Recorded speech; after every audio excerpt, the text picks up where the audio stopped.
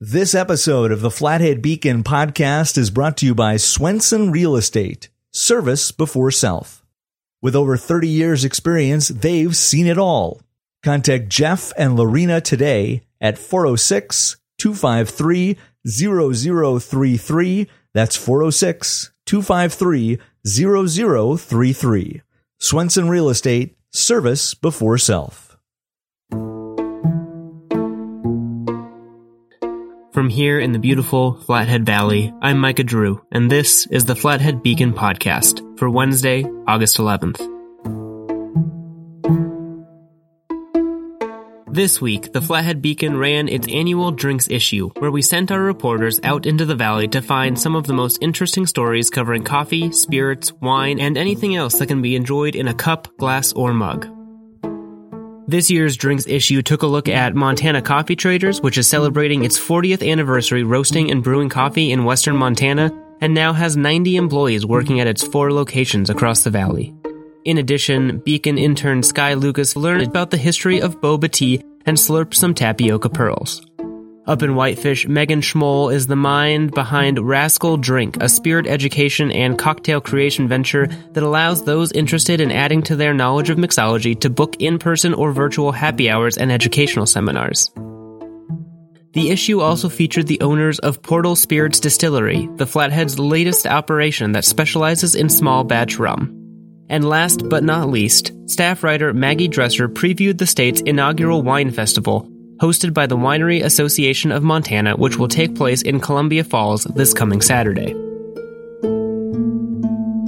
To get a more in-depth look at the Montana wine scene, I talked to wine consult and sommelier Jacob Eubank, who currently lends out his expertise to patrons at Brick's Bottle Shop in downtown Kalispell.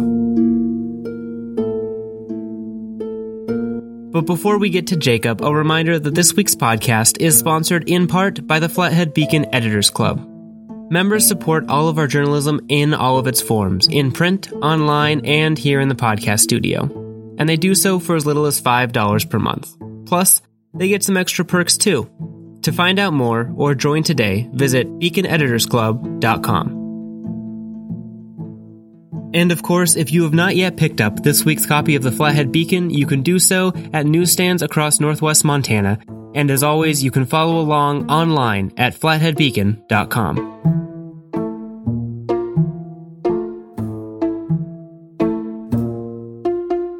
Now, on to this week's guest, sommelier and wine consult Jacob Eubank, who I talked to Tuesday night at Brick's Bottle Shop. Jacob, thank you for taking the time to chat with me. Absolutely. Can you just start by introducing yourself and what you do?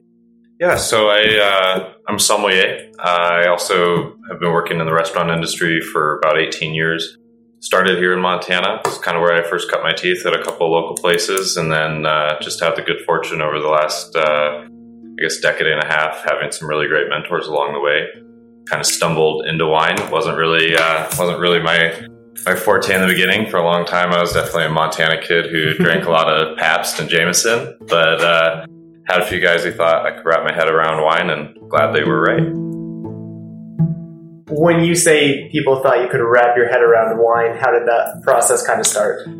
I guess at the core of it, I'm a Virgo, so I'm pretty analytical. I like to do my due diligence. I'm kind of a book nerd, and so the technical side of things, book reading and taking in maps and geography and soil types, that was something that I've always had a lot of interest in, but didn't really know where to direct it at. And yeah, just I guess over the years, running restaurants and working in the industry, I've had a few people that I've been able to take under my wing. And I don't know how to necessarily describe what those road markers are, but sometimes you see people and you go, all right, this is the guy. And so I dove in head first. I think probably the biggest thing that sucked me in was history. When you really look at alcohol, a lot of the great changes and advancements in the world or in culture a lot of times revolved around booze in some way.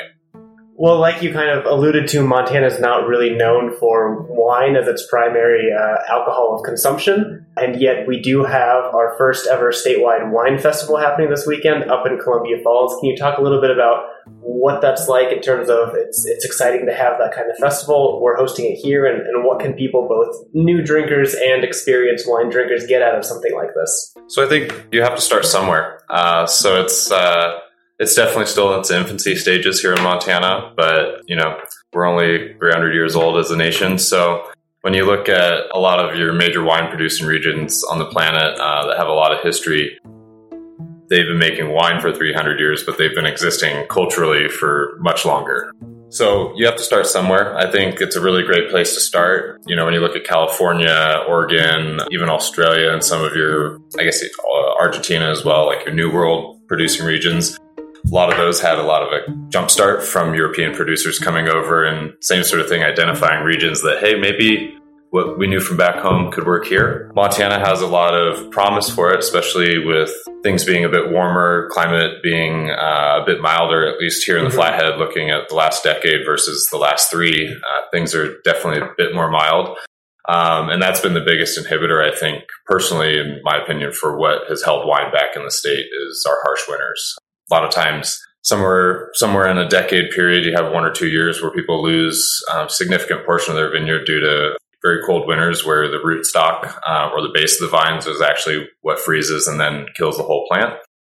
So as things are getting more consistent and we're finding microclimates where grapes can succeed. Also, the University of Minnesota has been doing a lot of research on cold hardy varieties and rootstocks. And so as that comes into the future, I think it's going to be a much more consistent product in the state. But also, just like with our distilleries in the state, whiskey is something people associate with the American West.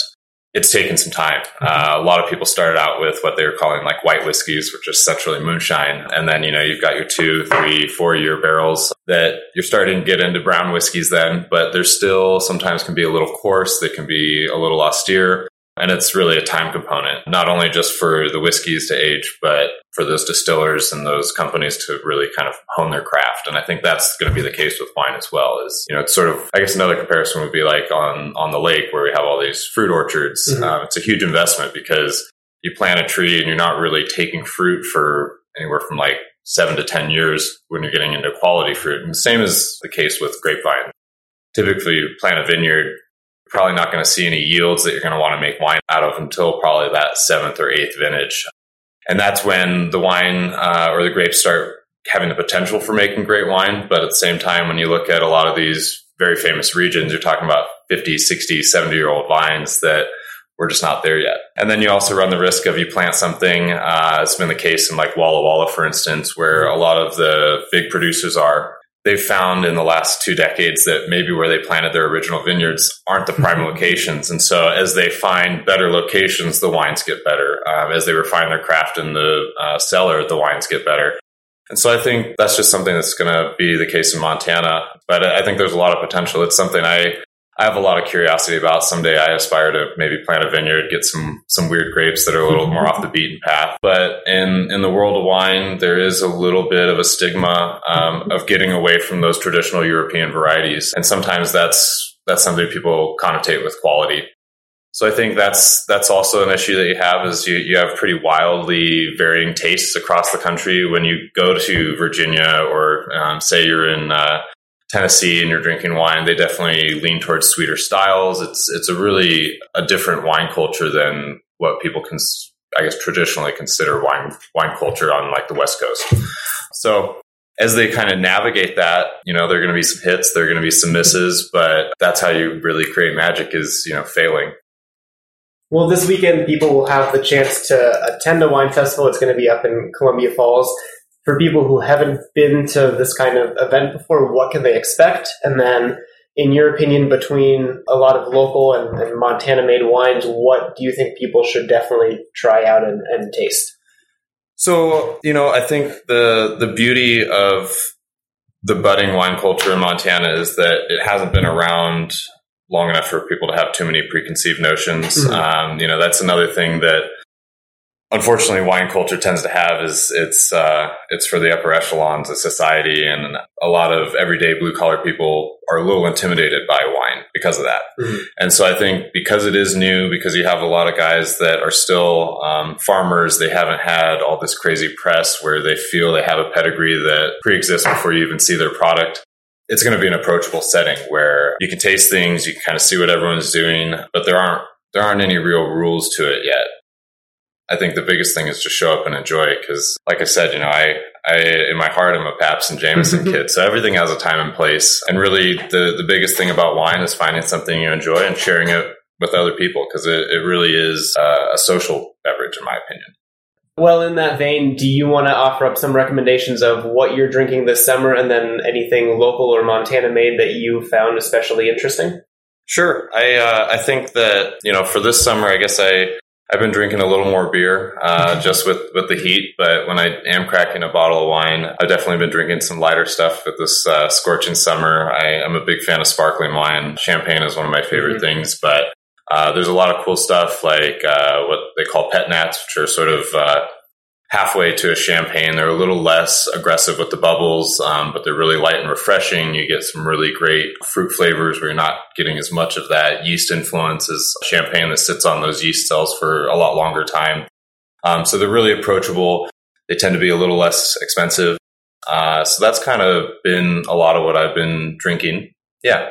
Any local recommendations? As far as local, the Flathead, I think is still kind of emerging in the wine game. The two wineries that I'm a little more familiar with their products, you've got Tongue River, which is out on the east side of the state. They tend to be a little more traditionalist. They're doing a little more dry style wines, which is something that I think a lot of people are looking for. When you have like a sweet red wine, it can be a little off-putting to some people, but it's also a time and place thing. I think that's the real fun of wine and also why seeing such a variety at an event like this can kind of get those gears rolling in your head where, well, maybe like this could be with our, chocolate dessert or something like that. Really finding those times and places.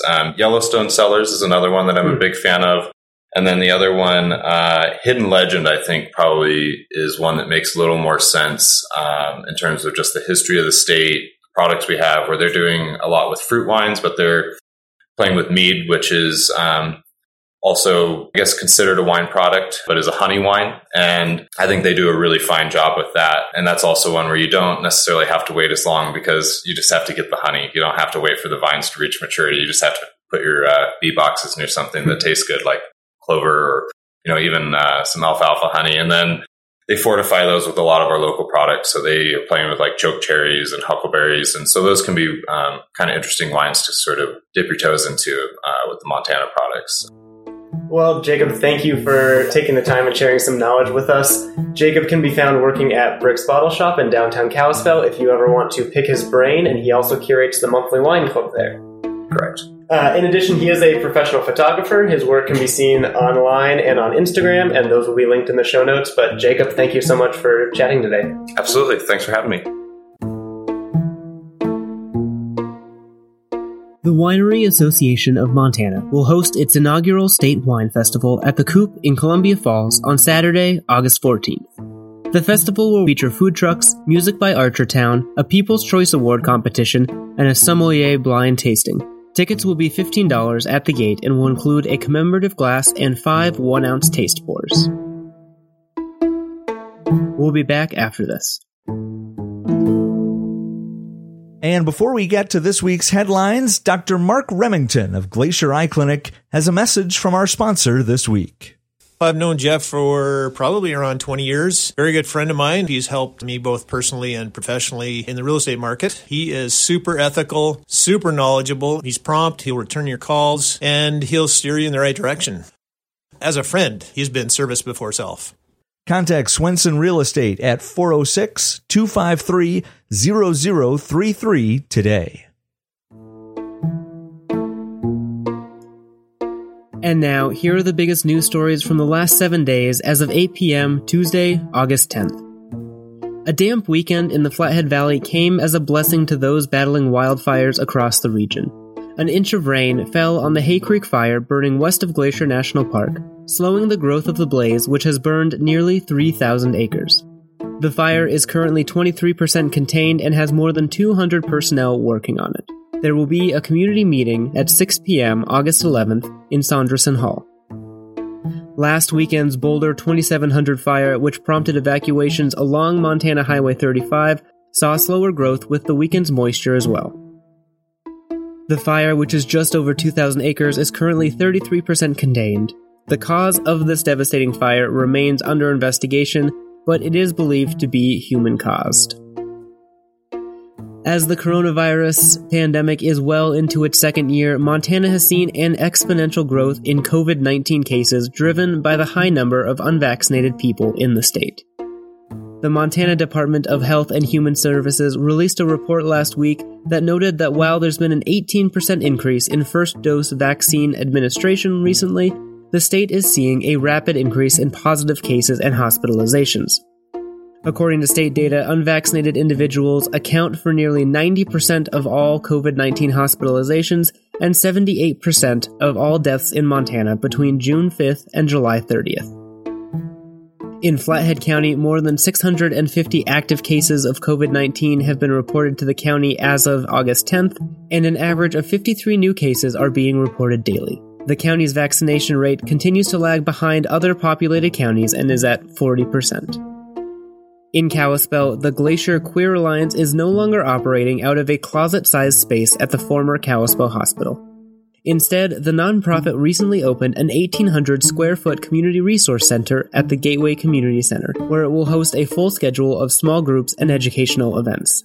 The rainbow-splattered facility has nearly 200 LGBTQ and non-binary works of literature that community members can check out, and it offers a space to host social and educational groups like a Games Plus group and a Trans Plus group for those who identify on the non-binary spectrum.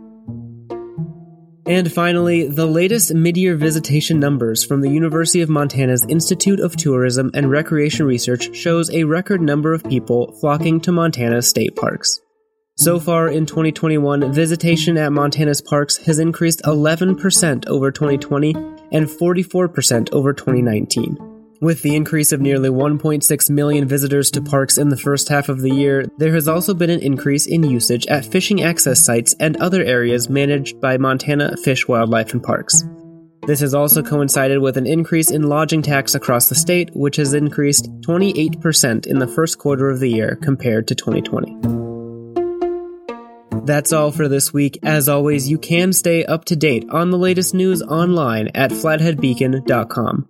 And thanks again to Jacob Eubank for sharing his expertise on all things wine-related.